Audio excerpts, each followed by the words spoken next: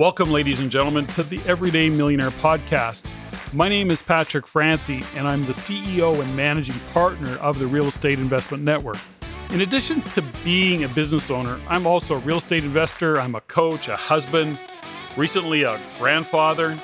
Now, along with that, I'm also committed to stretching beyond what I've achieved by continuing to elevate in living a fulfilled life by making a positive difference in my world. I'm going to invite you to join me as I delve into the details of the many wins of my guests in achieving their goals, along with, shall we say, the frustrations of the occasional deal gone wrong. Because my guests are here to help you learn by talking about what's real for them in business and investing in real estate. From the life they're now able to live to the person they've become along the way as they've pursued their dreams in having the freedom they've gained by building a sustainable financial future for them and their family.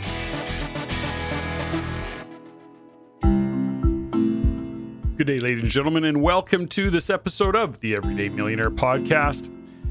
Before I introduce my next guest, I want to start by thanking you, the listeners, for your feedback to the podcast, as well as remind and even encourage you to send any of your comments, your suggestions, or questions to ceo@reincanada.com.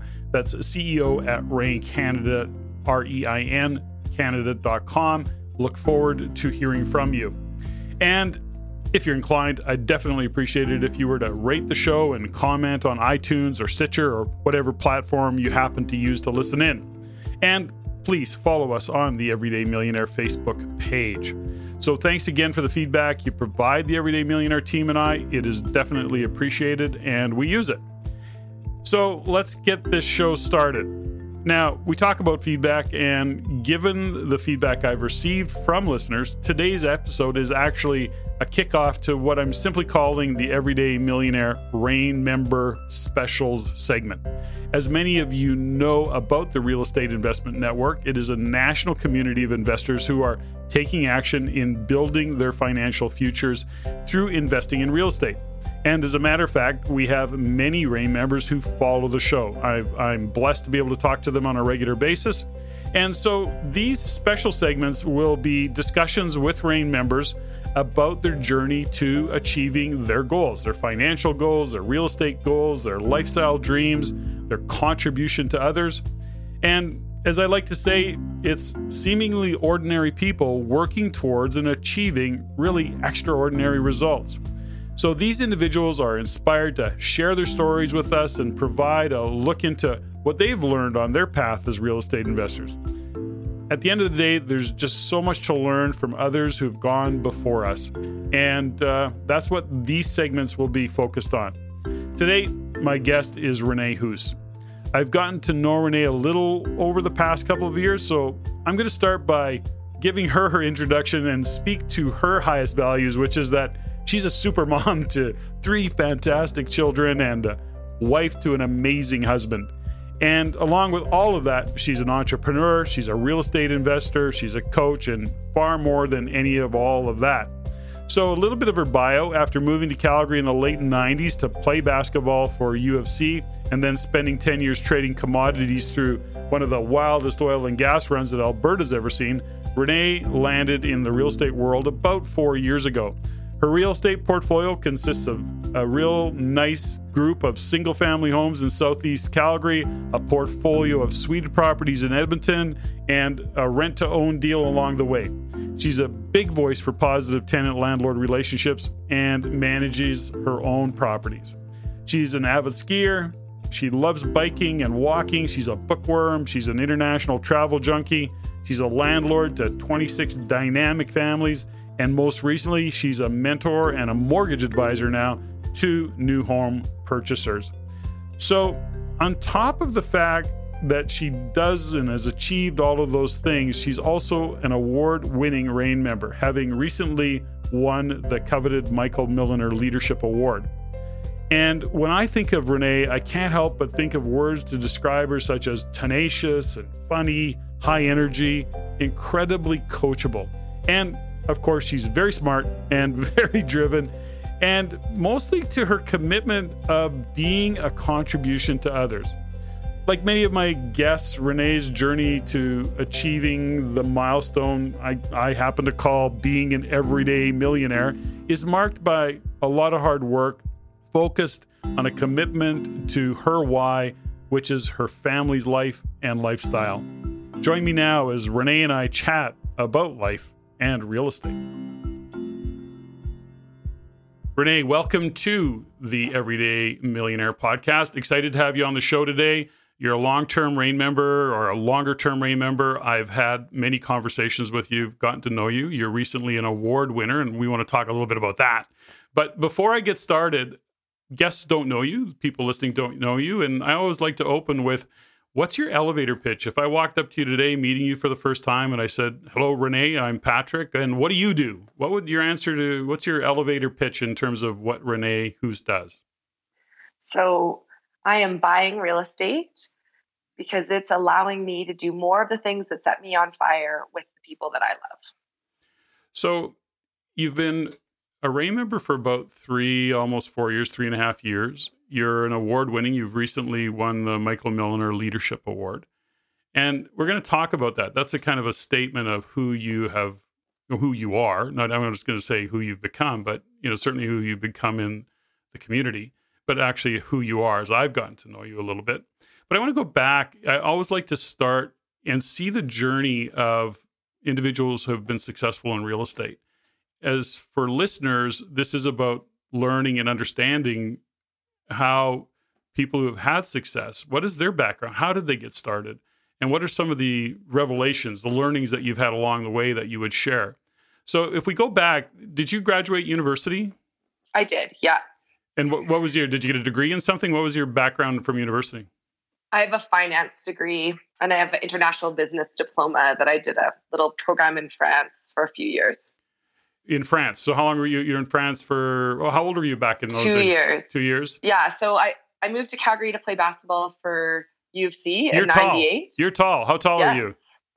I'm 6 feet tall. Oh, I thought you were taller. It's interesting when I give you a hug, maybe because you got heels on or something. I give you a hug. I don't have to ever bend my knees. So I'm a little over 6'1", and it seems that you're taller than me, but you're a tall lady. So were you successful in the basketball world, by the way? Do you know what? Not really. I mean, I was a great cheerleader from the bench. And yeah, my coach always used to say to me, you're not that good, but you just try so hard. I can't cut you. There you go. And that's definitely a characteristic or a part of your character that I've come to know. You try hard, you work hard, and you're incredibly coachable, by the way. So you came to Calgary and you met your husband in Calgary? I did, yeah, but not till I had come home from France. Now, where is your family? In Calgary, or where you're based? Medicine Hat. Oh, Medicine Small Hat. Town girl. Yeah. And so, okay, so you come to Calgary. You left France. You came to Calgary. You graduated university. And what was next for you? I know there's a background in trading, and tell me a little bit about that. Yeah. So I was really fortunate to grab an internship at Reliant Energy, but it was just as Enron was exploding. So Reliant Energy, in the 2 months I worked there, went from like 45 employees to 4 employees and the summer student. So it was an interesting time. But then the industry did a bit of a head fake and it started booming again. So I was really lucky to get a job at a tiny trading company called Encirco Energy, working with a really brilliant group of traders.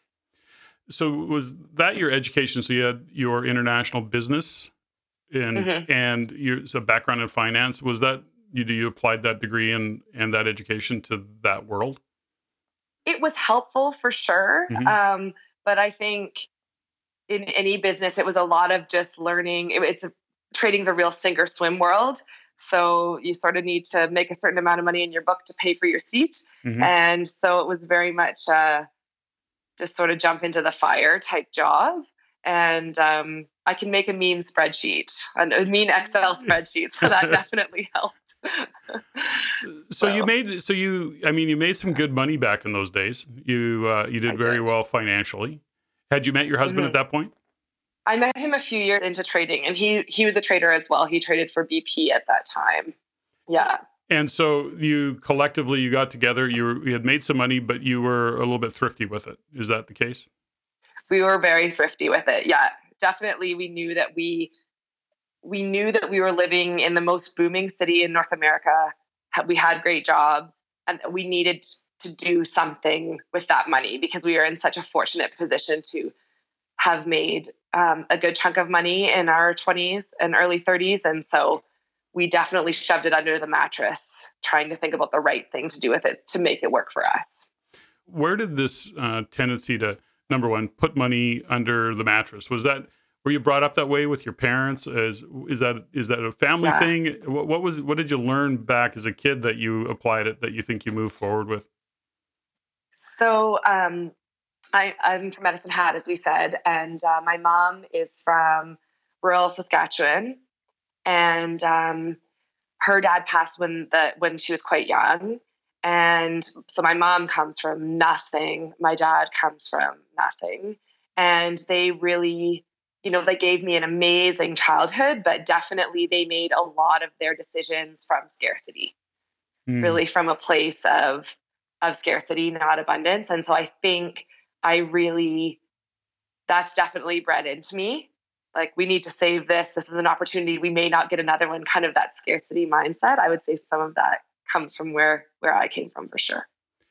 Now, when you're in Calgary, so you've got this whole world, you're making big money, and you've got, you're being frugal, you're being thrifty, and you and your husband, your now husband, when did you get married?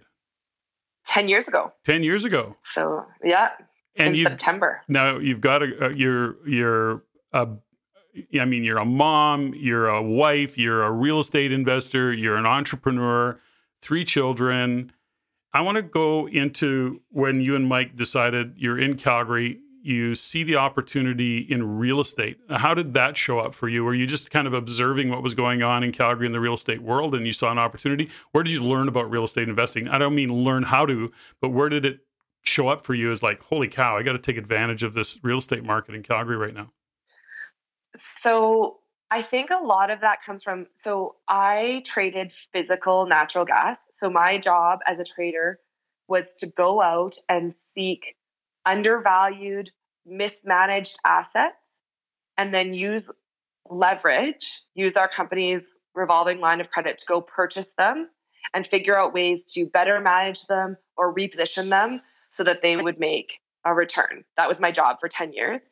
And it's actually kind of surprising to me that it took me 10 years to realize that I could be doing that with real estate with my own money. It's actually kind of sad, really. Once I quit working, and I think I actually took some time to think about what we could be doing, we got thinking about real estate. But yeah, the truth is I had no idea how to do it or what that looked like until I came to REIN. So so take me back a little bit. I mean, your parents, you come from a kind of a meager background. Your parents are self-made to the degree that they are. They've raised their family and you. And do you think that you always had somewhere in you an entrepreneurial spirit? Because you seem to have that entrepreneurial spirit. And where did you start to notice that? Where did that come from? Or when did you start to realize that that's what you wanted to do? I would say I actually, amazingly enough, used to be kind of shy, if you can believe it. And so I moved to Calgary to play basketball at UFC. And I thought, I was small town, and it's sort of like if you're bright and eager, you could be a doctor or you could be a lawyer or you could be a teacher. Like, there was no, guidance counselor that offered, hey, have you ever thought about business? Have you ever thought about entrepreneurship? Have you ever thought about finance? So I moved to Calgary to play basketball at UFC. I was going to be a doctor, and I hated everything, to tell you the truth. I hated absolutely everything. Mm-hmm. And so a couple of years after I lived in Calgary, I dropped out of UFC. I quit playing basketball, and I worked like a dog all summer to make as much money as I could. And I bought a plane ticket to France, and I applied to this little business diploma. And I remember getting off the airplane. I'd never been overseas until I moved to France. And I don't think my parents or my mom hadn't at that time anyway. And I'd made a decision when I woke up after crying for 3 days. When I arrived and realized what I did, I made the decision that I could be whoever I wanted to be. Now, when you reflect back on that, do you see where that's kind of a brave thing to do? Does it, when you look back, did it feel brave at the time, or does it, in reflection, does it feel like a pretty brave thing for a 19-year-old to do? So I don't look at it as something brave as much as I look at it as a consistent decision with me my whole life. If I didn't like something or if I wasn't happy with something, I've changed it. And things weren't going as planned, and I made a change, and I'm really glad I did. And I think it really just solidified that I know now in my life, that's what I need to do. If I'm not happy, I need to make a change. So your evolution into the world of real estate. So now you move to Calgary, you're being the trader, you meet your husband, you have 3 children. Now all of a sudden you're saying, I'm a REIN member and I'm going to start investing in real estate. Like, forge ahead all the way to today and the journey along the way. Now, is your husband, Mike, are you both involved in the world of investing in real estate equally, or do you lead the charge in that regard? So Mike still works full-time as a trader at Suncor. Mm-hmm. And so our agreement is that as long as he's doing that, that's what allows us to be bankable enough to get mortgages and buy properties, essentially. So he takes care of that side by being steady Eddie, and I get to be crazy real estate lady. And and you do a pretty good job being crazy real estate lady. You own properties in Calgary, but where else? So where else do you own real estate? So I own real estate in Calgary and in Edmonton and in Spruce Grove. And you are basic a buy and hold strategy. That's the game that you play? Yes, it is. Because I find Barry and company quite fascinating, I did explore Barry's course and do one rent to own deal. And that is a fascinating strategy and not my strategy. So that you're talking about, Barry McGuire did his RTO course. So you took that. Yes. But you're not a RTO strategy fan. No, and it's not that I'm not a fan. It's just that I think there's a lot of people doing it really well. And I put so much time and effort into getting one deal. And in the end, what I know about myself is that I just love my long-term buy and hold strategy so much. And I think that as we enter REIN, it's like, I just felt like I had shiny object syndrome for a few years, like there's all these awesome ideas going on all around you in a room.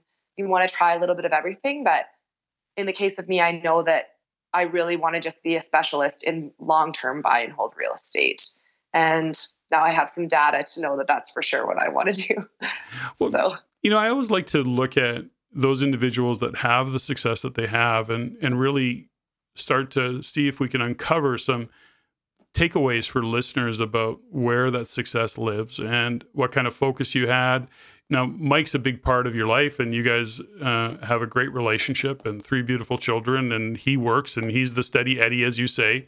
He's he's what allows you to get to the bank and get mortgages and that kind of work. Yeah. Now, in the world of what you're doing, how important is the relationship that you have with Mike? Is he supporting you? Are you supporting him? How does that all work? Because you're pretty busy with the real estate, or you can be.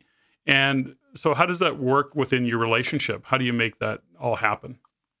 So I have to say, as cheesy as it might sound, I mean, I hit the jackpot with that guy, for starters. Mm-hmm. Let's start there. But we have an awesome, awesome relationship in that we know we have common goals. We know that we don't want Mike to work downtown forever. We know what we want our lifestyle to be like. We know what we want it to look like. We want to spend lots of time outside. We want to be able to support our kids with their education. So our goals are so aligned that it's so easy for me to say, hey, listen, you've got to leave work early and grab the kids because I have to run out to Mackenzie Town and deal with something with properties. And we're both so fired up about what our future looks like and what our today gets to look like that's just no big deal. And what's interesting is that all the other work that I've done in REIN around why I'm doing what I'm doing, it's really just brought Mike and I closer. It's aligned our goals, it's aligned our values, and I think it's really strengthened our marriage. So you are an REIA, so you're a real estate investment advisor. You got into the world of coaching with Rain as well. So when you look at some of the coaching that you've done, do you have an experience in terms of where people get stuck because of a relationship that maybe they aren't aligned? Because for me, being in this industry as long as I have in the business of educating people and coaching people to invest in real estate, I think that is such a, can be such a big block, a big hurdle to get over if a couple isn't aligned. You have one that's fearful, one that's excited. And so do you see that? Have you seen that as well as a coach? Absolutely. And where I see it a lot is somebody wants the big fancy principal residence and somebody would rather live in a more modest home and buy a rental property. And they can't decide, so they just do nothing. And I've seen it, I think, with every single person that I've coached. I've actually not coached somebody yet that there wasn't a block in terms of getting both people in the relationship aligned with what they want.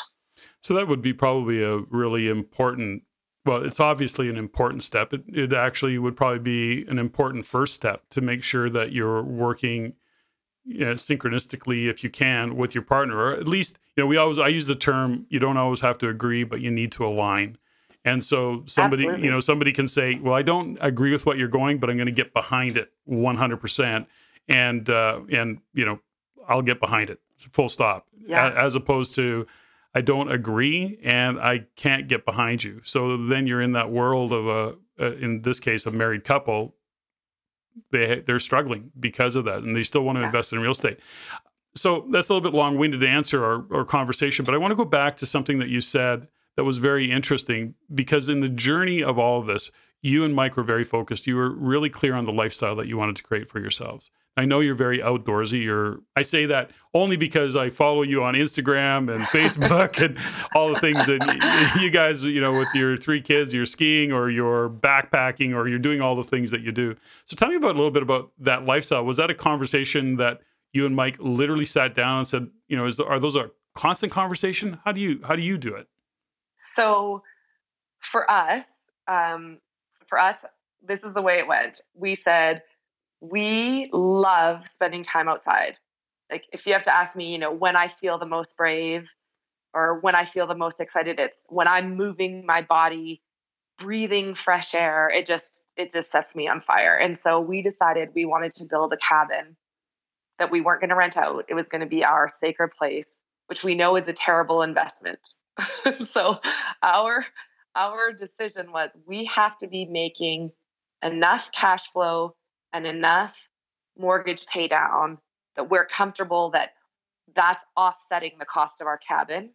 So our real estate, the cash flow from our real estate pays for that cabin. And so when we made that decision, we know we love our life out there. And so when a hot water tank goes, or, a tenant moves out that you didn't want to move out, or whatever it is, it's fine.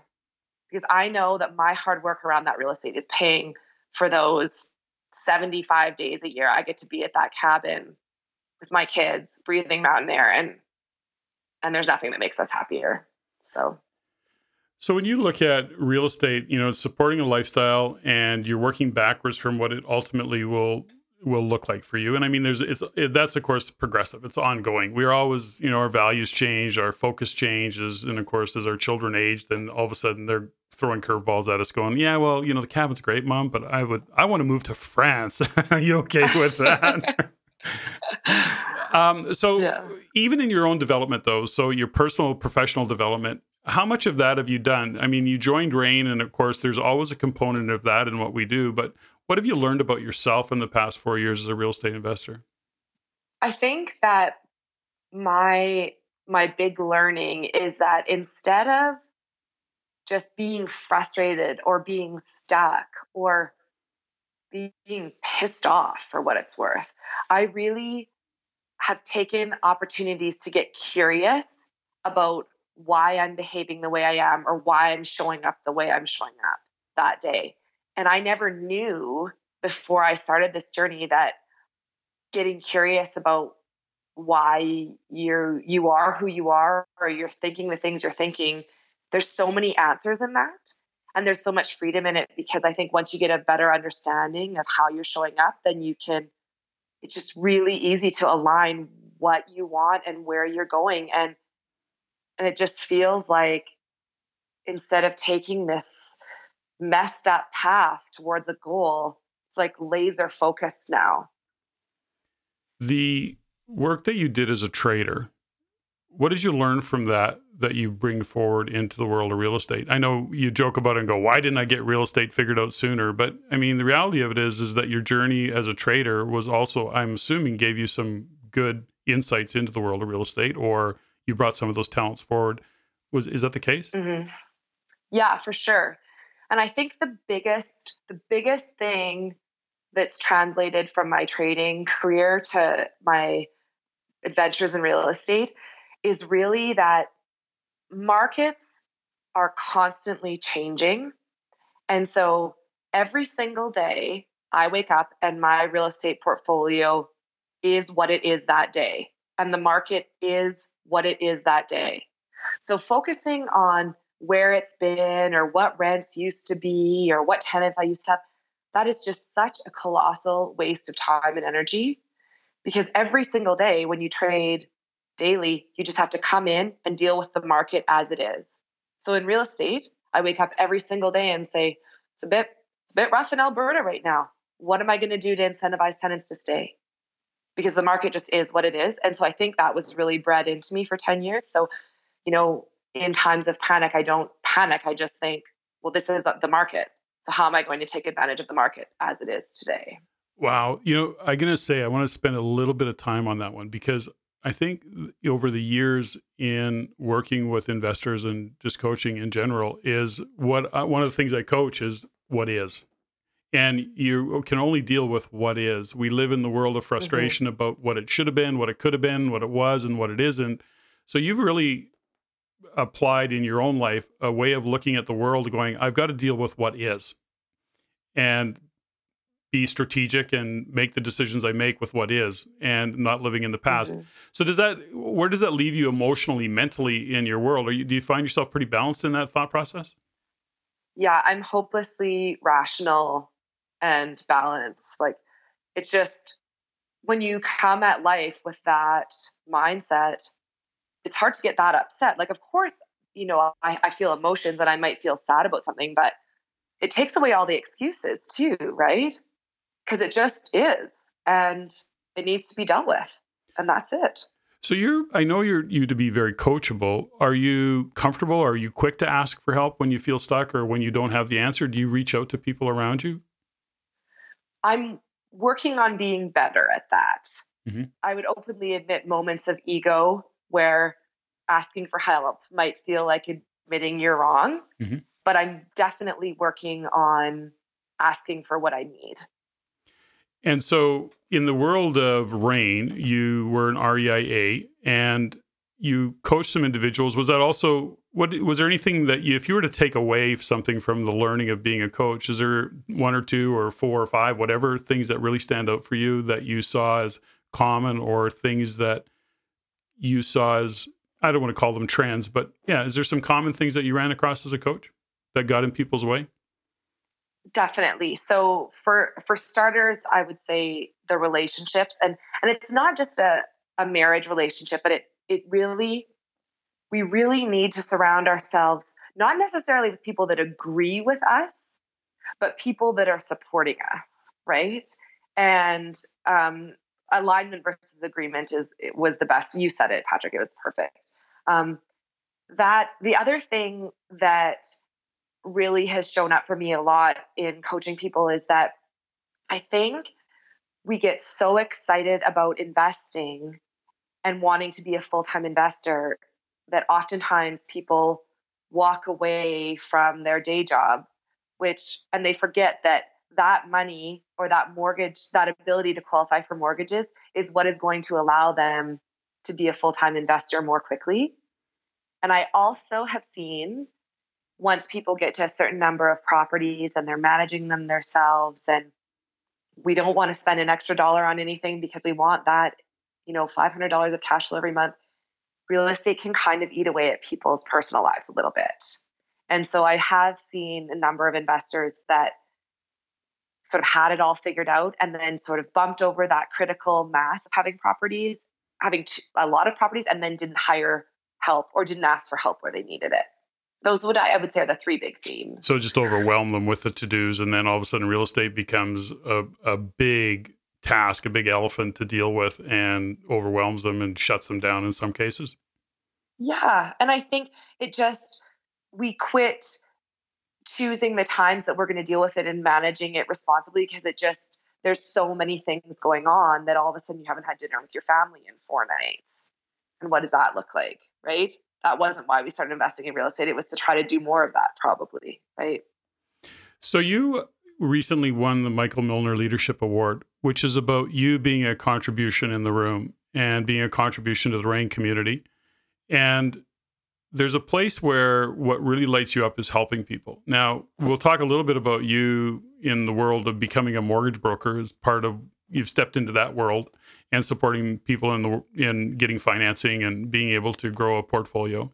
Do you think that's a purpose-driven thing? What have you learned about yourself in terms of helping others and how you show up in an environment or community like RAIN? Because I know RAIN's your kind of go-to place, but you create other relationships, other communities for yourself. What have you learned about yourself in that way? I think I've learned that, well, first of all, I do know about myself that I don't do anything unless I believe in it wholeheartedly. And I really work hard to just show up with an open heart and open to ideas and live where opportunity lives. And I get really excited about everything. And so what I've learned is that when I've been able to coach somebody or work with somebody in the RAIN community, or even some of my tenants or people outside the RAIN community, and talk to them about what their why is or what their think bigger is, or challenge them to just think of what their life could be, or ask them a few extra questions about the things that set them on fire, the people they love, it really lights them up. And every day it just becomes more and more clear to me that that's a really awesome contribution. And it lights me up. It sets my heart on fire, that's for sure. So in the world of being a mortgage broker, which is what you're doing now, you get to be a bit of a contribution or a lot of a contribution. So you're not just dealing with real estate investors, you're dealing with people that are buying real estate for the first time. And do you find that just in the nature of being a contribution, you're always what you bring to the table as opposed to what you get? So you're not transactional, you're very relational in how you just live your life, is what it sounds like to me. Would that be an accurate description for you? Yes, I think so. I really work hard at building meaningful relationships with people. And it's selfish too. I love it. Yeah, you love it, of course. You're giving and receiving the same thing. Yeah. So you also do that in the world of how you operate with your tenants and how you treat your clients, called your tenants. Tell me a little bit about, how you build this buy and hold portfolio. You've had you've had quite a lot of success with it. It's working for you. You're working it. So in the relationships that you build with your tenants, because are you all you can't be all or maybe you are. Do you self-manage everything? So I manage my properties in Calgary, and in Edmonton, I have a property manager. Actually, they're sister-in-laws. So I have employees that work with me, and I've spent a lot of time with them. They do it hashtag Reneé style. Yeah. Yeah. So give me a little bit of insights into what it is that you drive. What are some of your top tips for managing and having great tenants in your properties and creating the relationships? I think it's really simple, but not a lot of people are committed to doing it long term. But it's really golden rule stuff. Do unto others as you want them to do unto you. I mean, I treat my tenants with a ton of respect, and I have notes about them all, and I remember things like their birthday, and I remember things like the name of their pet, and I remember things like the name of their children. And, I've got some tenants that have had children. I've done I've had my 3 children, so it was awesome to be able to give them a lot of the stuff from my family and help them out where I can. And I'm not saying that you need to just give things to them to get them to stay, but it's just really, it's what can I do to make these lives just a little bit better, right? What can I do to make them feel like I really, really appreciate that they're living in one of my properties and taking great care of it. And it never fails to amaze me. I mean, I spent maybe $500 a property this spring just painting decks and taking care. And I did a walk around the other day, and those yards look beautiful. They look like homeowner yards. And it's because I just showed them that I wanted to make their yard a little bit nicer so that they could enjoy it this summer. And then, they did the other 75% of the work. It's pretty cool. That is very cool. And once again, that's a relational transaction. You're looking after your clients, which are your tenants. But how do you attract that kind of tenant? Like, do you have a unique or, what's your filter system for how you attract those types of tenants? Because there is a type of tenant that you're attracting, obviously. So what's your screening process? So I don't get it right every time, but 3 years in, I have to say that we are not advertising very much anymore, because most of the people come to me through word of mouth, through other tenants, because I'm very open that I believe in buying properties in little pockets. So I own properties in pockets of 5. So I have 5 in Mackenzie Town in Calgary, and 5 in Edmonton, and 5 in Spruce Grove. And people know that I have other properties. And so when I originally screened them, I meet everybody personally. I shake their hands. We do the screening, we do the credit checks and whatnot, but honestly, it's grown into a word of mouth business. We really don't have to advertise much anymore, because people are so astounded by the service that they don't want to leave. And if there is an opening, they want their friends to move in. Well, that's a pretty, I want to say it's unique. It's not as common that you're building the business that you're building. You've actually kind of put up your storefront, and I'm Renee, and I'm this amazing landlord, and I'm going to be a contribution to giving you a place to live and actually supporting an up level of lifestyle by giving you a great property, and I'm going to look after you. And that all of a sudden becomes your brand. So and what is your business called again? You have a name for your property. It's just RHI. So Reneé Huse Investments. Well, that's so creative. That's awesome. So, but once again, that also speaks to the simplicity of, it doesn't have to be fancy logos and fancy brand names.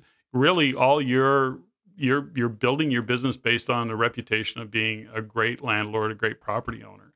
And that serves you. I think there's some great lessons and some great takeaways in all of that. I think what people sometimes might think is that it's so much work to do that, but that's such a false concept, because it's initially work to build a meaningful relationship, and then it's no work.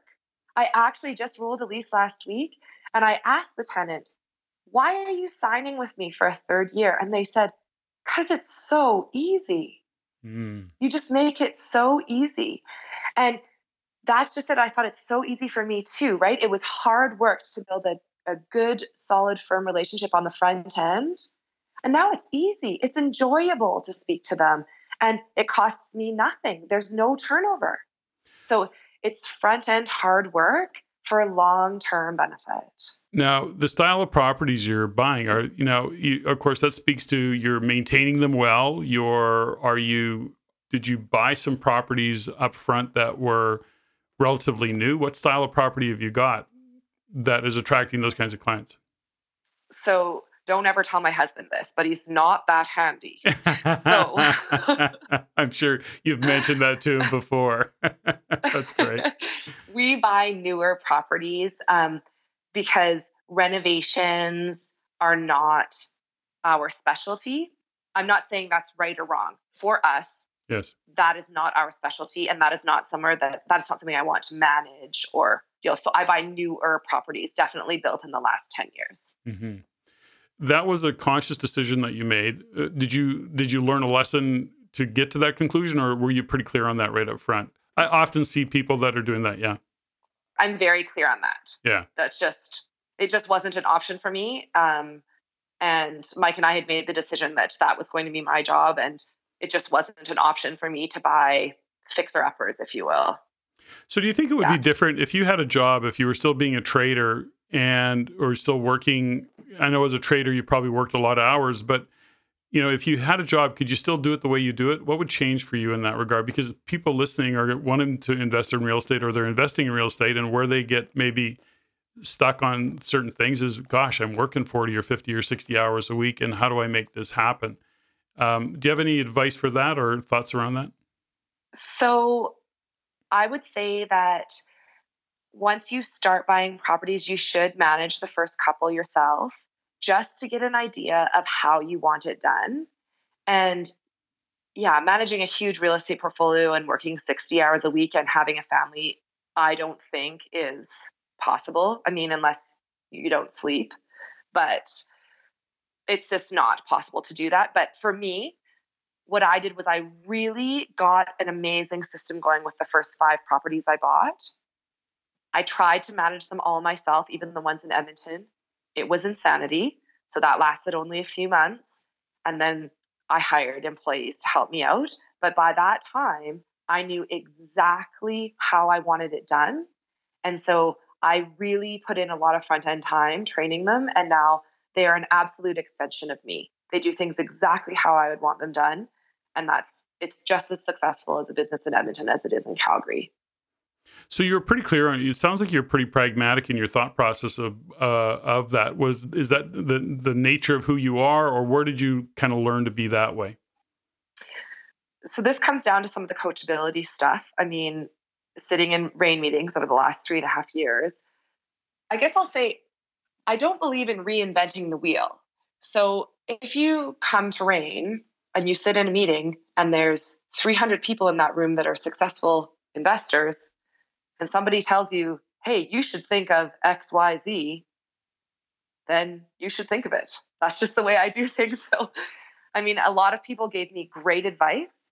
And instead of just writing it in my notebook and forgetting about it, I would come home and implement it literally the next morning. And so I think I've taken a lot of great ideas from a lot of awesome investors in the room and put together a really great system. Now, do you find, because this is an interesting conversation about how do you work in a community, how do you take advantage of and leverage all of the knowledge in the community? Would you consider yourself an extrovert or an introvert? I'm an extrovert. All right across the board, because lots of extroverts show up the way they show up as extroverts, but they're actually introverts. So you are by nature an extrovert. You're a kind of a relationship and a people person, and you like to get out and meet people, shake hands, and have conversations. Yeah, and I wear my heart on my sleeve. So I think it's fairly easy to get to know me. Right. So if you're giving some guidance to, people that are either in the REIN room or considering investing in real estate overall, if there was 3 things that you learned about yourself over the past 3 or 4 years of being a real estate investor, what would they be? What would you share with listeners about what your takeaways are and what you learned about yourself that, when you shifted it actually moved you forward more? So first, ask questions. Use all of the resources in the room, and there are literally hundreds. And people love to talk about themselves. So let them. Listen to any resource anyone that is willing to talk to you, let them tell you their story. Secondly, I would say it's hard to avoid, but try not to get shiny object syndrome. It is better to specialize. It is better to choose a strategy and really work on perfecting it instead of choosing 10 strategies and doing them all sort of halfway. Mm-hmm. And thirdly, I would just say be coachable, be open, come with a really open mind and an open heart too, and really try to take in as much as you can in the room without judgment. Be as coachable as you can. What other development training have you done for yourself? Have you done landmark training? Have you done Tony Robbins stuff? Have you done any additional kind of training for yourself, personal, professional development stuff? Is that an ongoing thing for you? It is an ongoing thing for me. I'm definitely a work in progress. I spent quite a bit of time working with a life coach a few years ago. And I did a lot of work around core values and life purpose. That was really, really powerful work for me. And I've done a lot of that work with my family too. And the other person that I love is Brené Brown. So I've read all of Brené's books, and I've done a lot of the Brené Brown. She has a curriculum really around wholehearted living, how to show up. Her tagline is how to show up, be seen, and live brave. And that work really resonated with me as well. It's highly recommended. So do you see that as, for anybody in the world of real estate investing, do you see that kind of personal professional development as an intricate part or an integral part of success? We can teach you how, or you can learn how to invest in real estate, but there's a part of it. Do you see now in reflection just how big a part of that work that you did, whether it be with Brené Brown or your life coach and core values for your family? Because to include your family in it, that's of course really getting alignment and buy-in from everybody. And so when you reflect on that, do you see that that was an integral part of the success that you've had? Absolutely. Yeah. I think that's as big of a part of my journey as actually buying the real estate. And I don't think Mike and I would have had the success we've had with our portfolio, with our marriage, with the whole strategy without having done that work. Was it hard for you when you did that work? I find that as I've, over my own development and personal development, is that I've always been pretty willing to reflect and look at myself and say, holy cow, I've got to change that. And, but there was a time where maybe I needed to be right, or maybe I just was resisting having to change who I was. Do you find that for you, did you gain momentum in terms of doing that life coaching work or doing that development work with Brené Brown, that you had to really make a conscious effort to change how you were being, who you were being, how you were viewing the world? Was that hard work for you?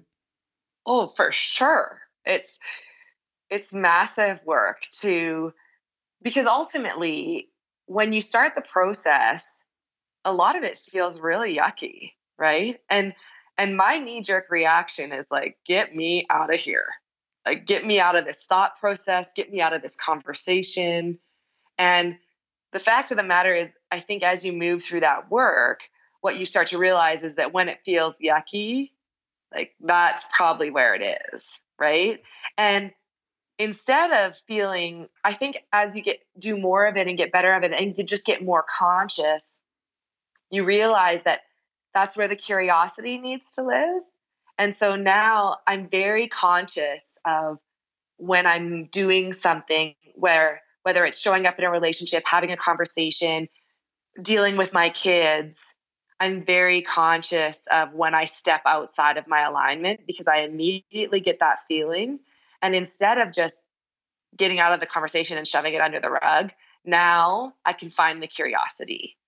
And I think I would really encourage people to do some of that work because it's really powerful, right? Because instead of being stuck, you can move forward through that bump.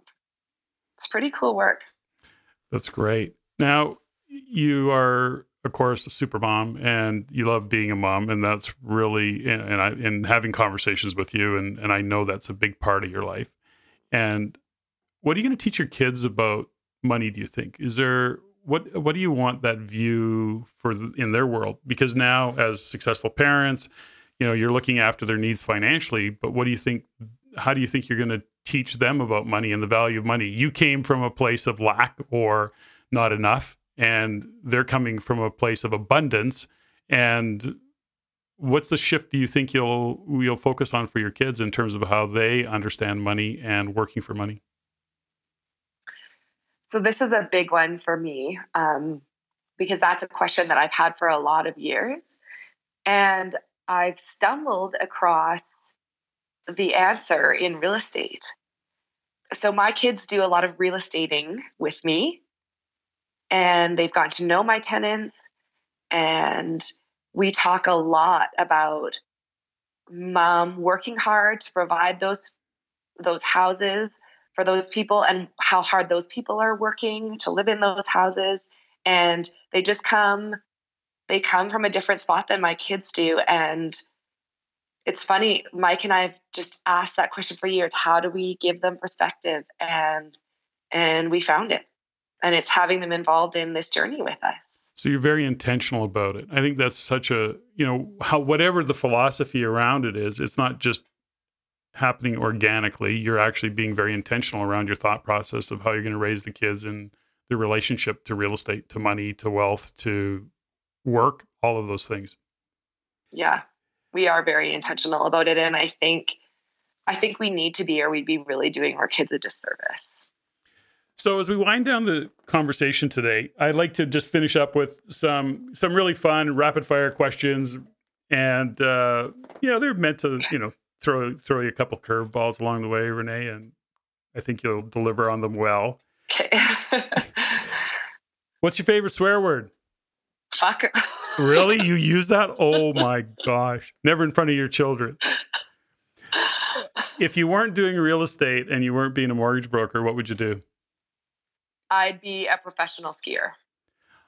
Oh, you love skiing. You're a big downhill person. So if heaven exists, what would you like to hear God say when you arrive at the gates?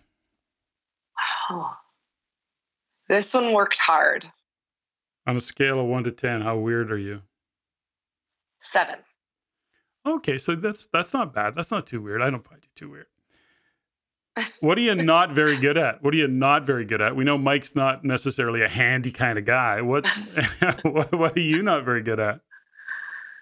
I am administratively challenged. If you saw the desk I was sitting at right now, you would gasp in horror. Room, desk, or your car? What are you going to clean first? Desk. But you're sitting around a messy desk. Yes. I don't know, Renee. Favorite song? What do you got? You got a favorite tune? Yes. Garth Brooks. I'm a diehard Garth Brooks fan. And Shameless. What's your favorite movie? Tommy Boy. Wow, that's an old movie. Yeah, it's so funny. Gosh, okay. I was a huge Chris Farley fan. Okay. What are you grateful for, Renee? My family. All of them. Well, I'm grateful for knowing you. I'm grateful for you being on the show. I'm just grateful that we had the opportunity to chat today, and lots of takeaways for our listeners in the journey and in their process of becoming the everyday millionaire. The show was always built or is intended to highlight pretty ordinary people that really are achieving some extraordinary things. And for me, Renee, as I've had the opportunity to get to know you and observe what you're doing and who you're being while you're doing it, there's a lot of extraordinary in how you show up and how you are a contribution. And I'm very grateful for that and being part of that, being a little bit part of your life. So thank you for being on the show, and look forward to catching up again afterwards. So thanks very much. Thank you. Thank you so much for having me. Ladies and gentlemen, thank you for listening. If you found value in the podcast, please take the time to rate and review and share with others. Share with your friends.